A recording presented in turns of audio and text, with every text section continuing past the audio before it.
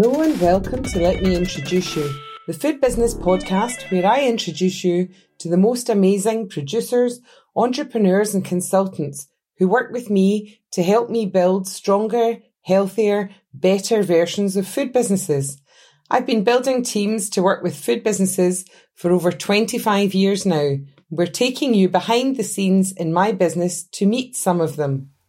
Let me introduce you to Shabnam Weber, the President of the Tea and Herbal Association of Canada. Someone who has a vision of tea that is truly contemporary and can inspire people to drink it hot, drink it chilled, cook with it, use it as a vital component in cocktails and so much more.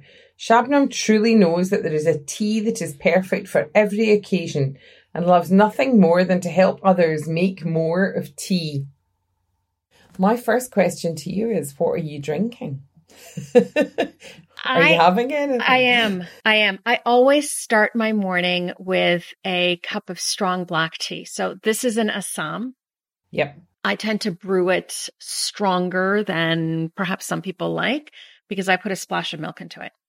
Yep. So that's always my morning ritual, I guess. I guess it's a ritual. That's how your day starts. Yes, always love it. That's your signal to yourself that you're on it. We see, because we're in the middle of the afternoon, I'm on rose and French vanilla because this is the time of day when I start thinking, I would like a cake. And I'm like, no, you can't go there. Yeah. So I love this rose and French vanilla Dilma tea because it's got enough sweetness in it. And there are some others. I mean, there are loads of great teas like that, just with a little bit of edge in it. Not too perfumey because I'm not fond of that. Yeah. But just enough. And then it's obviously got a black tea base, so it keeps you going. Nice. Good choice. Yeah.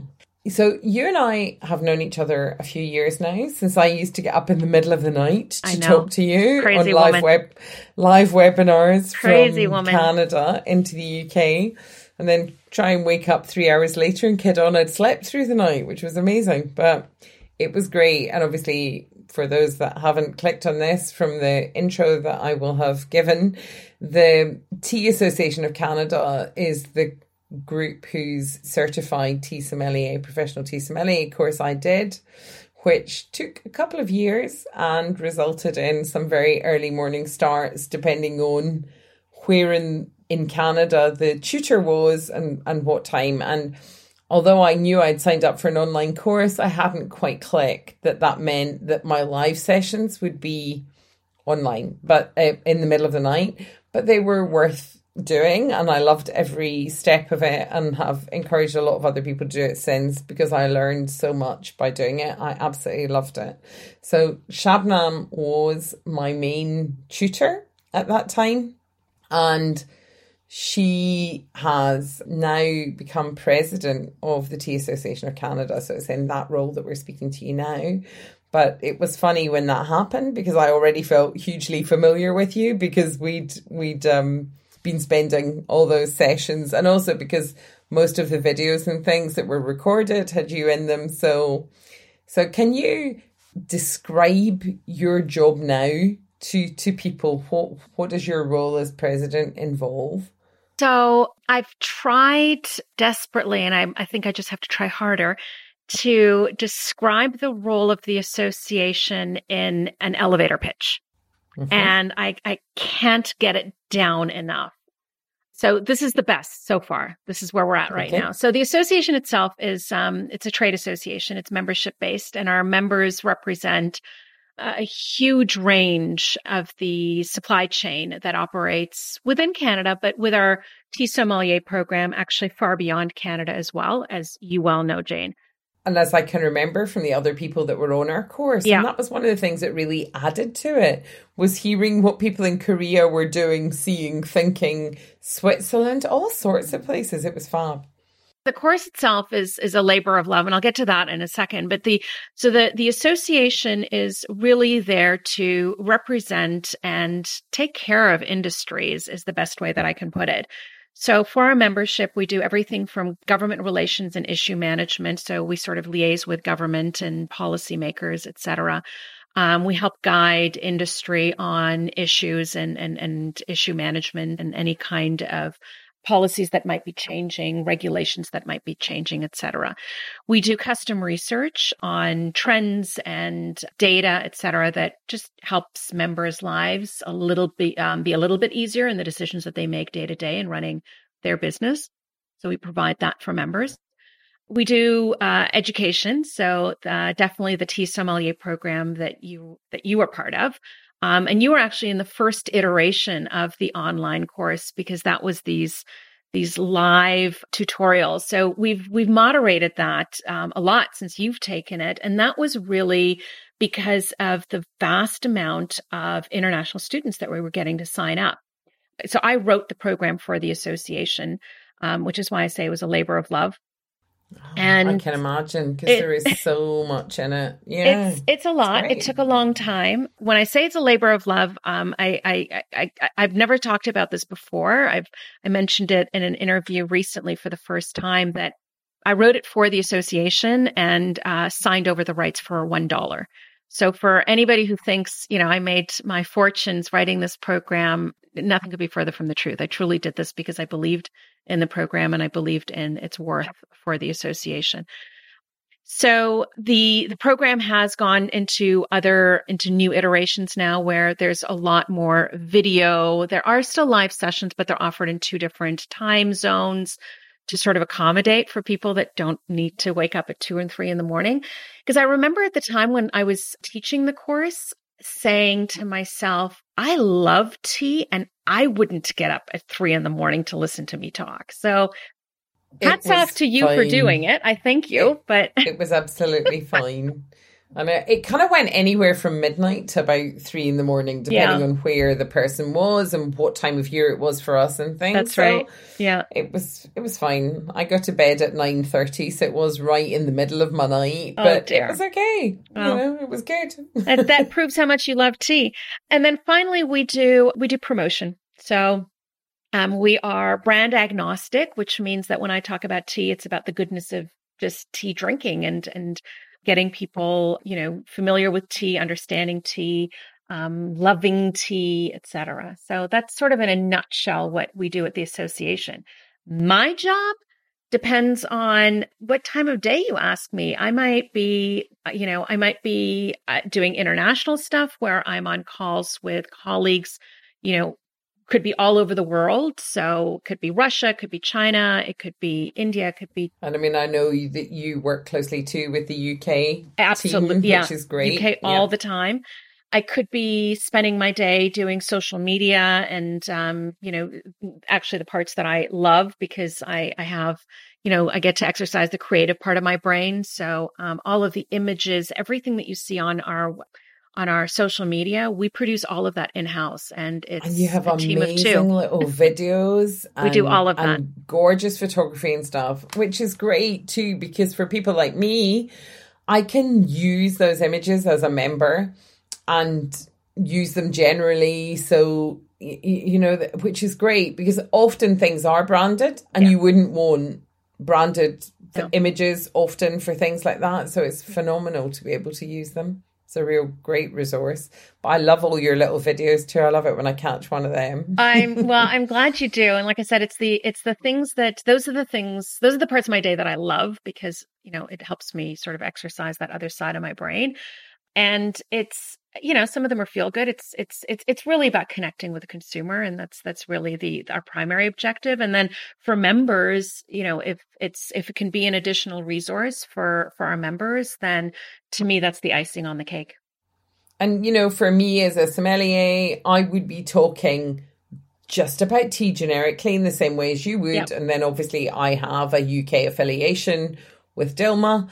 But sometimes I don't always want it to be that. Yeah. So it is really useful for me to have both and to see what you're doing and to see trends and to pick up a great new hot chocolate recipe that has tea in it from you or, all the cooking and stuff. I love all of that, so it's really good because as I say, it is generic too that you're doing. So I know that it will work across different brands. Obviously you have to taste and know what you're doing because it will vary, but But it's an amazing resource. And I mean, I know last year when people were struggling and you came to us all very sweetly and said, really sorry, but we have to ask you to pay your membership again. I was like, tomorrow morning you can have it. Oh, you're sweet. Because it's so worth it. I cannot believe what two of you manage, and magazines and everything. So, I mean, if anyone loves tea and is in the trade, I couldn't recommend it enough to them. So, well, that's sweet. Thank phenomenal. you. Thank you. Thank you. Thank you. It's great. Yeah. What do your friends and family say your job is? They haven't a clue. No. Welcome to the world of food. Nobody's ever quite sure what you're doing. They honestly don't know. If you ask my mother, her answer will probably be that I spent a lot of time on video calls, especially in the last year, because she knows if I'm dressed for camera and when I'm not dressed for camera, because I FaceTime with her every day. So yeah, for the most part, they don't know. My husband does, because he's in the industry himself. Industry too, so which is great. He's probably the only one who does. But everybody else just sort of, I don't know. I guess, to be honest with you, if you ask them, some of them would probably say that she just makes videos and social media posts, because that's the stuff they see, right? Drinks tea. Yeah. They haven't a clue. And pre-COVID, travels all over the place drinking tea. That's exactly right. You know what? That's exactly right. Totally. Yeah. I miss that. It's funny, isn't it? But it's not uncommon. But I'm also amazed that you're allowed to speak to your mother without having the full outfit on. My mum is never seen outside the house without jewellery and lipstick on. Right. And will say to me in the morning, have I caught you before you're ready if I haven't got lipstick on? So, oh, you're joking. No. Oh, you're joking. She'll be listening to this, but we speak on an Alexa FaceTime thing. And she's always dressed. So I have to make sure earrings, necklace and lipstick go on first thing in the morning. So I do put on a little bit of a face makeup every day. I do. And that's because I FaceTime, as I said, with my mother. My sister lives in Germany, so I FaceTime with her every day as well.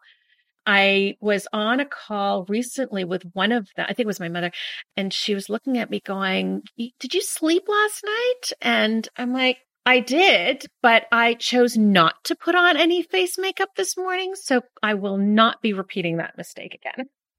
It's funny, isn't it? I don't know what we would have done without all these things, though, because it's so good to be able to drop in, check how everybody is. And it's been a good connection. Good. Yeah. Your involvement in tea goes obviously you were involved in the academy and the courses and things before you became president.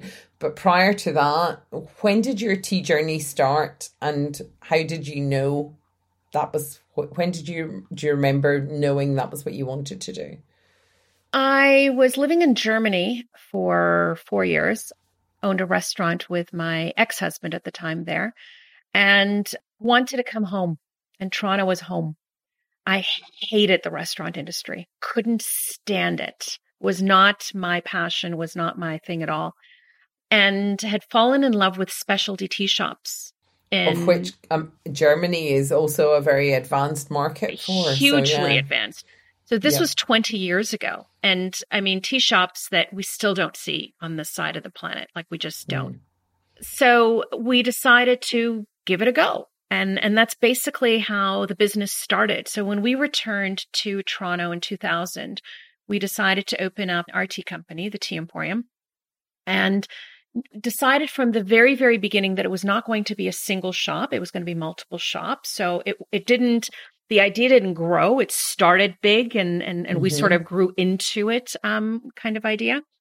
But that's helpful too if you're not doing it as if it's one unit that just depends on you and then suddenly you decide to get bigger because you almost have to re-engineer the whole thing. Yeah, that's true. You're right. I mean, we had a very, very clear vision of what we wanted it to become as opposed to, just this one thing, as you say, that then is going to grow and perhaps have issues. And don't get me wrong, it's not that we didn't have issues. Everybody who's run a small business knows, the challenges of that. In terms of, how did I know? Honestly, I have to tell you, Jane, that I think the love of tea grew in me. I've always loved tea and I was a tea drinker, but if you would have told me 20 years ago that this is where I'd be sitting 20 years from now, I would have told you you're out of your mind. I've had many different lives, so to speak. I was director of HR for a large company first, then I had a restaurant, then I did this, like very, very different jobs. So you really captured your heart. It just, yeah. And I can't imagine leaving it, even though I'm certainly not somebody who's afraid of change. Like, that's not the problem.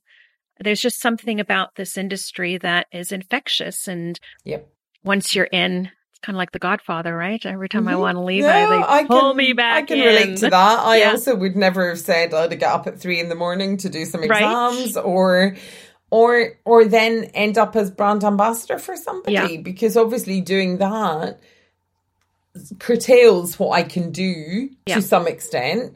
But I mean, just how much I'm interested in it eclipsed that. So I think for me, I realized somewhere along the road that, you know what, there's a plan out there, and I will fall where I need to fall, and this is clearly where I needed to be. And it found me, I think, to some extent. That's brilliant. Yeah. Well, I'm glad it did. Me too. Through your work life, have you had people who've been role models for you that we make a caveat at this point. If they've been good role models, please name them. If they've taught you things you don't want to repeat, then I think, we've all learned what doesn't make us feel good too sometimes and things, but who do you think has influenced the style that you have, how you work with people, how you encourage other people to work with you? Because in your role now, you're in a very collaborative role, working with a lot of people who are competitors of each other's, and encouraging them to share and put their bit into the pot and do and things. So how have you developed that style? That's a tough answer, because I've been self-employed since I was 23.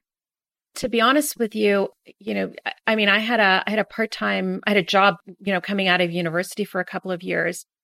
But beyond that, interviewing for this particular position was the first time in my life I'd ever actually had an interview. So that's amazing.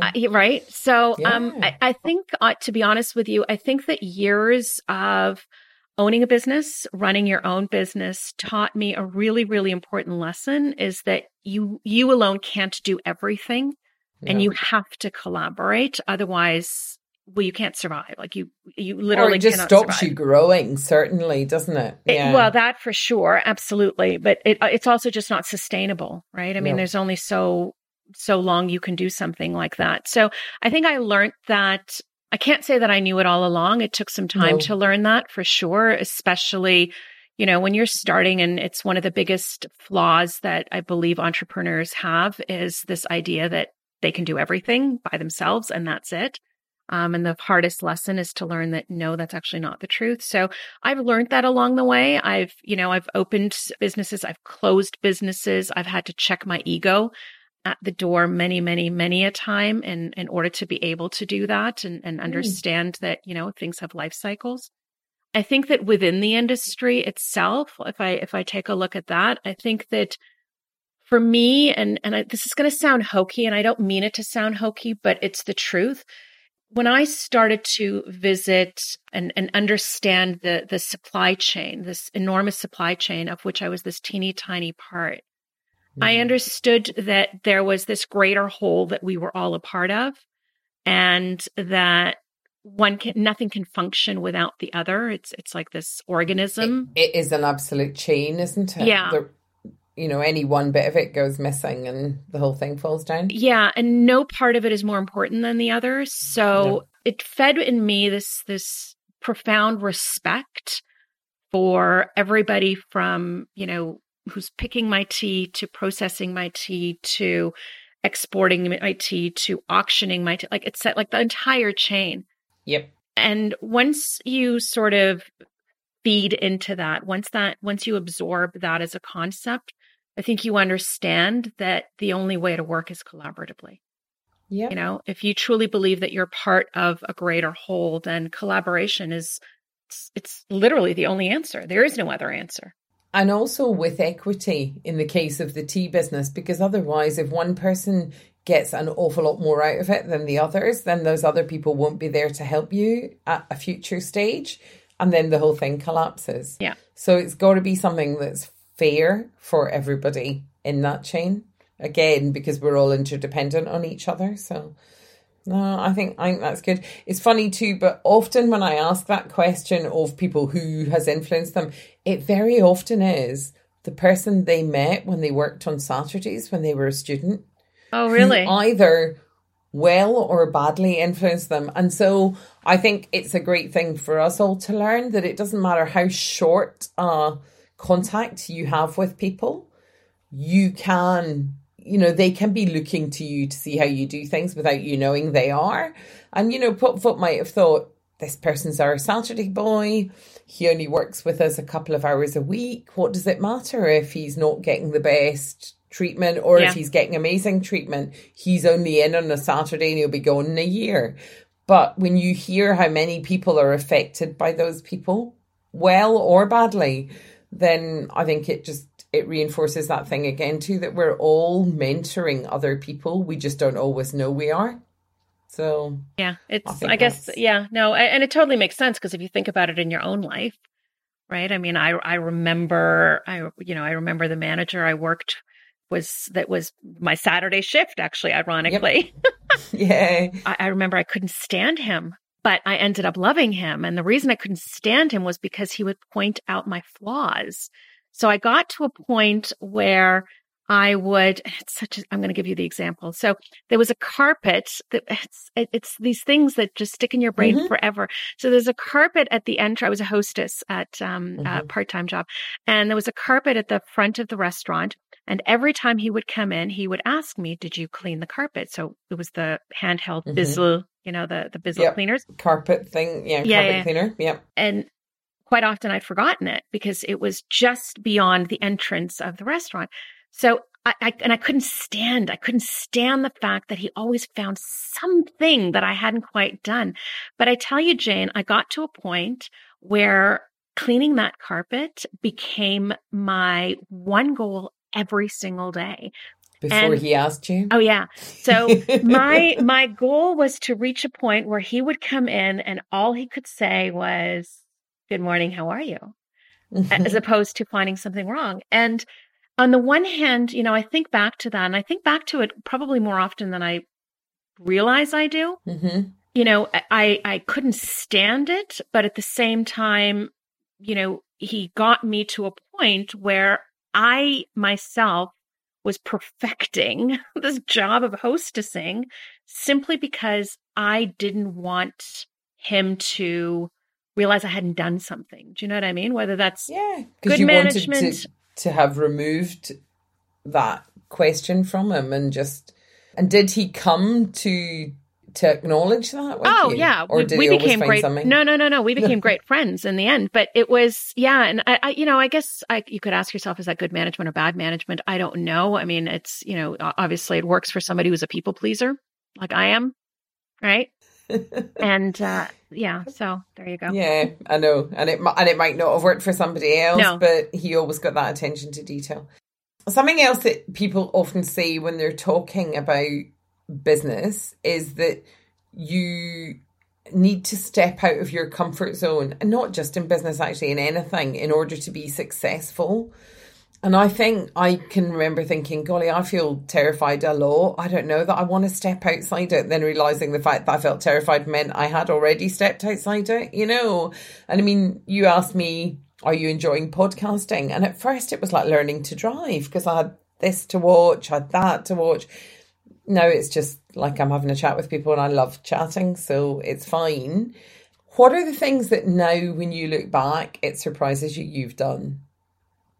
So, as I said earlier, I've had a number of different lives. So, at 23, packing up and moving to Bermuda, my entire life was, what the hell were you thinking? And then packing up my life again and moving to Germany.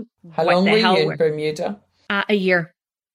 and then packing up my life and moving to Germany, where I mean, my ex-husband was German, but I didn't speak the language. My family, my friends, everybody were in Toronto. It's, you look back on these things and you, I think you say, thank goodness for youth, because only youth can sort of make you think, whatever, let's do it.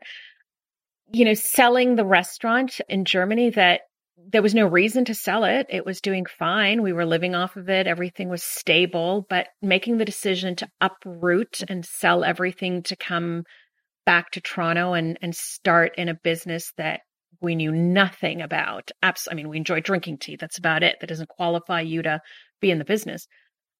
So all of those things, there are a lot of people, and I know them, you know them, everybody knows them, that have always been in the same place and seem quite comfortable and happy with that. And that's okay. I think that's fine for them, but it's not the way I've lived any part of my life.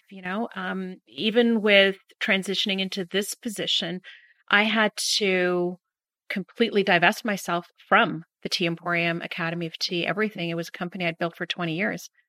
And in order to take this job, and, same questions were asked. Why would you do that? But I wasn't excited anymore. I wasn't uncomfortable. I wasn't, I was waking up in the morning and I could go through the day with my eyes closed, and that's, and it is a funny thing too, isn't it? And I mean, you're not like that, and I'm not surprised that you're not like that, and I'm not like that either. And I similarly, I think I've been 26 years, I think now, working for myself, but before that, only 10 years in jobs, but changed jobs a few times. And then you build your own business and you're still there. But what keeps me engaged in it is how much things change within that business. Right. But also I had 5 years where I had a chocolate brownie business as well as this, which happened by accident. We sent chocolate brownies to a retailer that we were working with as our Christmas thank you, and they phoned and said, where did these come from? And I said, I made them. And they were like, oh, could you have them manufactured? And I think, well, that's what I help other people do. I could. So we ended up manufacturing them. And then I had an online business in 2005 before many people sent food online. Right. But one day in 2009, our accountant said to us, this is going to now need a huge investment to go to the next stage. Right. And if you do that, you really need to work in the chocolate brownie business full time to justify what you're about to do. Right. Probably put your mortgage on the line or something. And I said, I don't like the chocolate brownie business. And he said, why have you got it? I said, well, it happened by accident. Yeah. And I don't like that every year Valentine's Day is similar every year. And all we can do is introduce new products, different ways of doing it. But there is a lot of Groundhog Day about it. And I said to my friend's husband at that point, I wish I had realised that about myself earlier. And he said, you could have asked me 20 years ago because I knew that about you. And it is funny, but you don't see those things in yourself sometimes. And then when you get it, and, all the rest of my work is project-based, working with people, doing different projects with them. Some of them that I've worked with the whole way through my business career. Yeah. But doing different things with them. And that's, I don't massively like maintaining. I like finding the new bits of things, which is why helping people with strategy and implementation and things suits me. And if I look back at school, I liked the subjects that were like that too. So I should have clicked. But I think, you know what, you probably don't notice it yourself because you're so busy doing that you're not observing it, right? You're just getting on with things. You're not sitting and analyzing it, and that's what you need. Do you know what I mean? Like it requires that in order to do what you're doing, anyways. But I think that and sometimes I think that people think that putting yourself in an uncomfortable place, as you say, or doing things that are going to interest you and push you, et cetera, means, I don't know, packing up and going to another country or changing jobs. It doesn't have to mean that. And I think that's really important for people to understand. It's about keeping yourself relevant.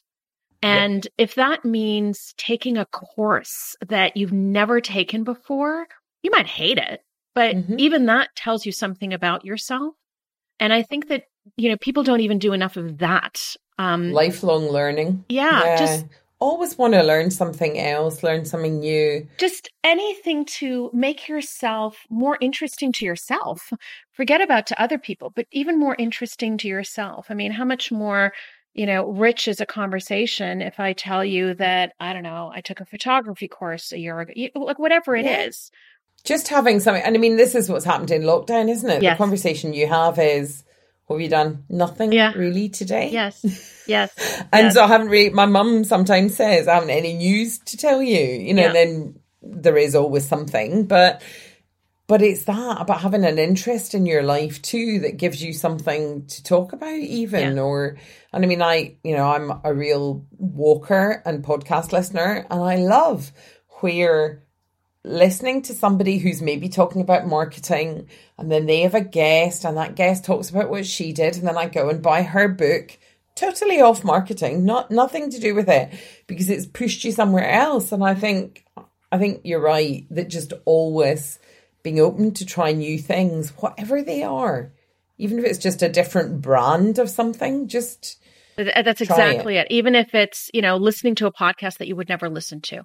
Yeah. You know what I mean? Like it's, if you don't understand Bitcoin, I mean, it's a crazy example because I was just listening to something about NFTs this morning, but it's this, even that moment of listening to somebody describing what Bitcoin is and Ethereum and et cetera, there's an element of discomfort when you're listening to that, and that's not your world. You don't understand it. Even that is discomfort. And I think that not everybody understands that. I think that some people think it's not a huge thing almost. Exactly. No, and I mean, on that topic, on Bitcoin, somebody about 4 years ago took me through an example of what it would do to the UK national health system, right, if they purchased that way, so that money wasn't paid over unless things actually changed hands, and just how much money that would clear up, how you would see where money was just falling out of the system more easily and things.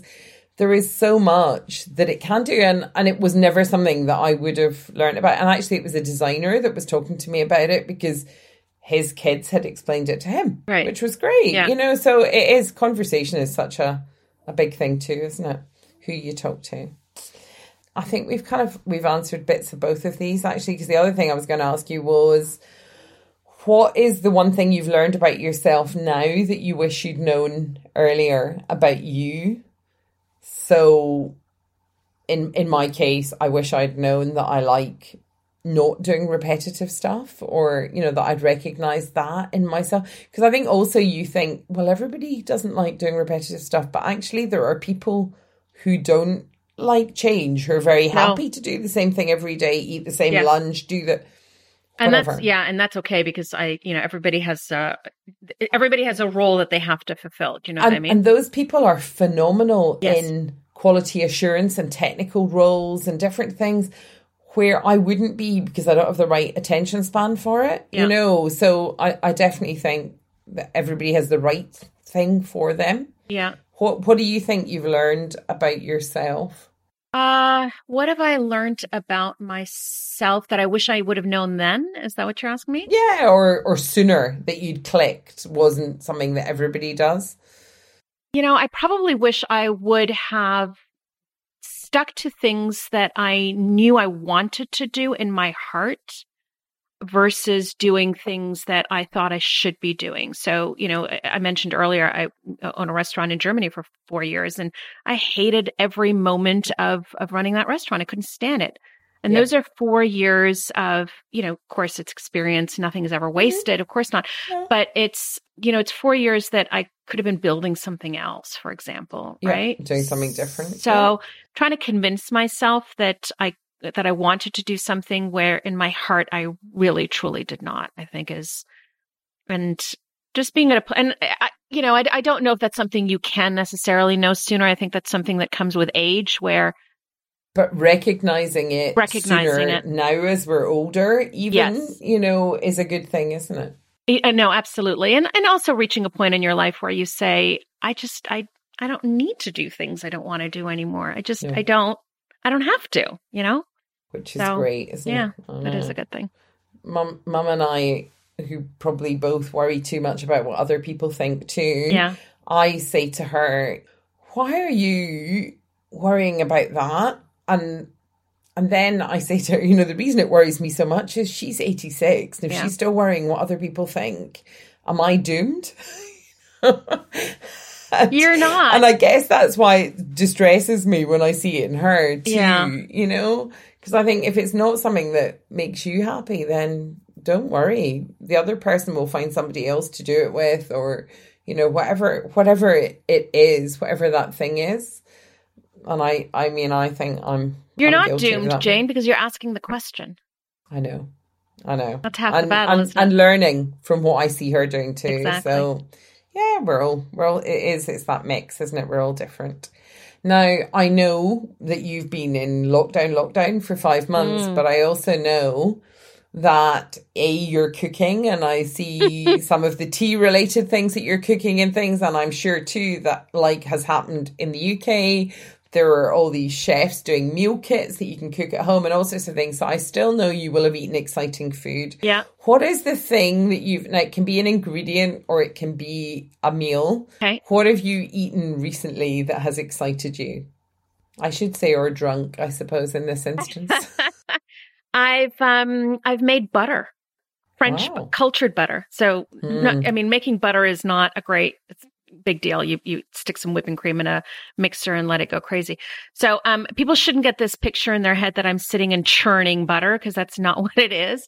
If you have a stand mixer, I would say don't try this unless you have a stand mixer.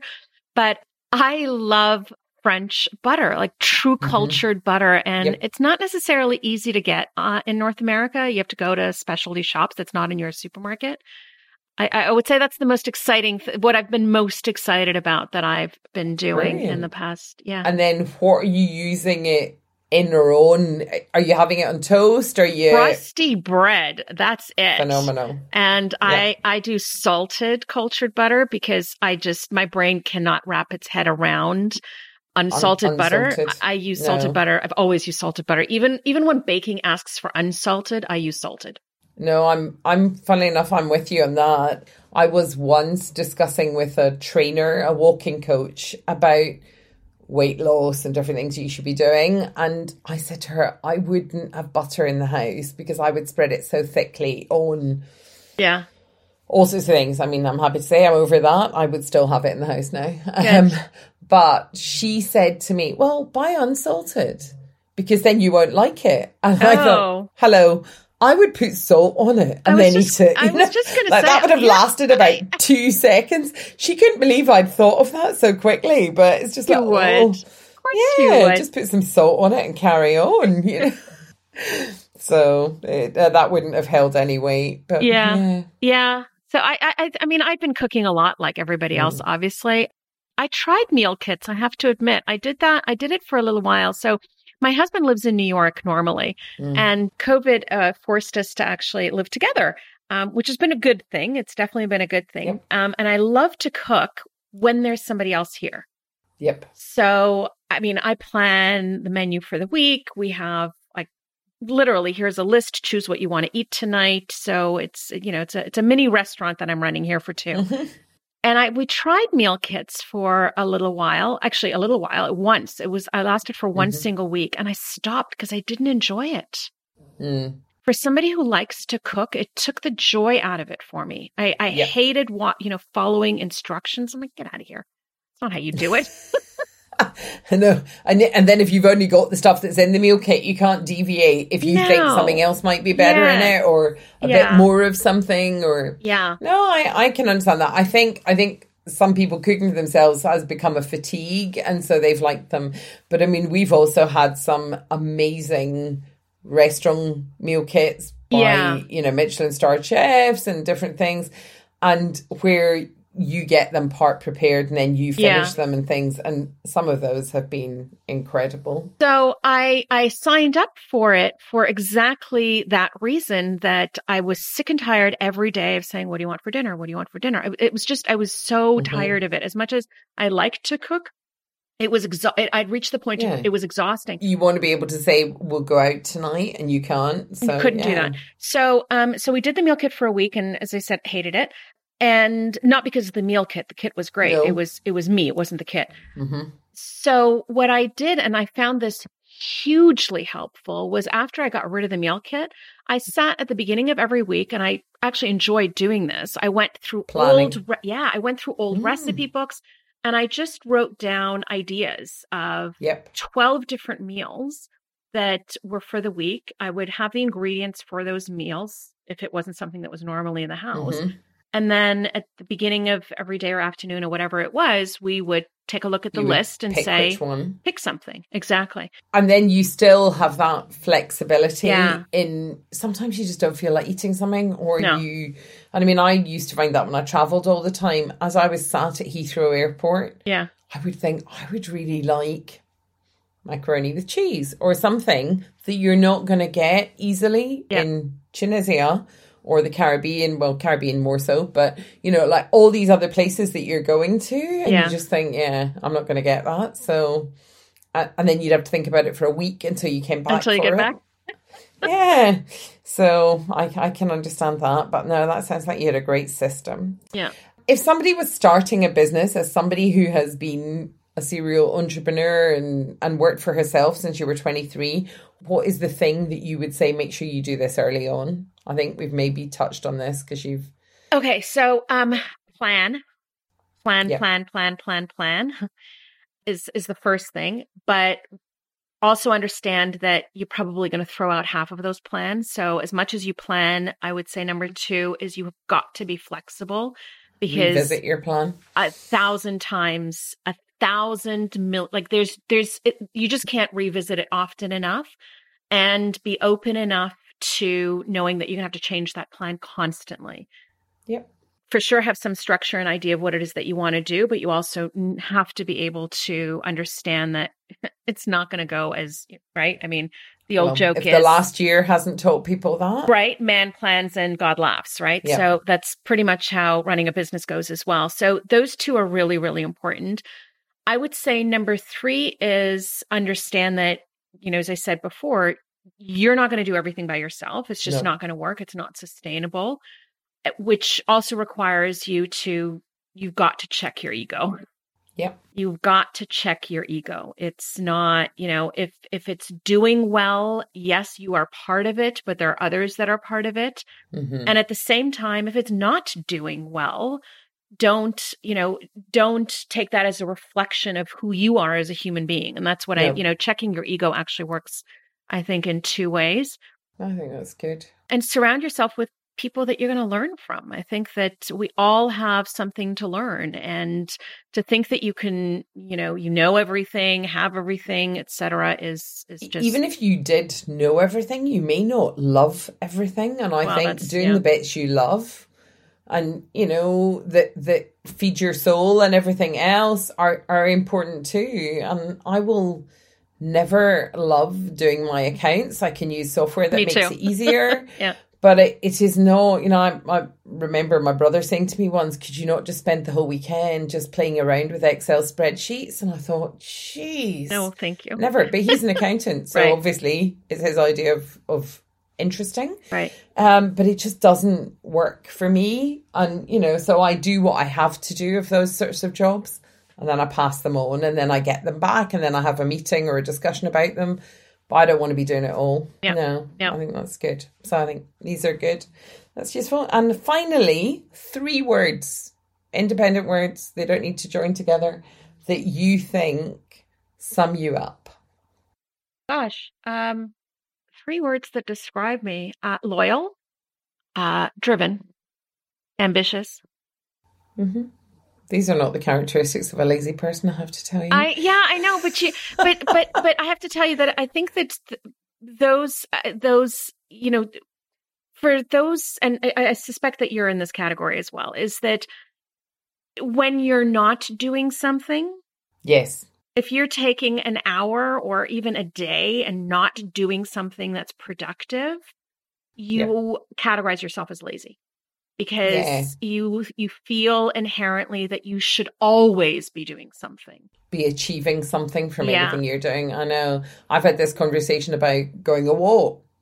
You know, I think that being able to know that you could go a walk and you don't have to listen to something, or that you could sit on a train journey, which is what I used to do, and read all my trade press and all those sorts of things. And now suddenly I'm not on a train journey and I can't get through those trade press. So you have to find another time to do it. Right. And not think of those things as wasting time. Right.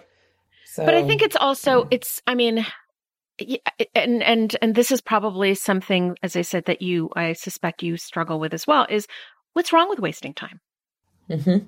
And I think that sometimes, you have to ask yourself that question as well.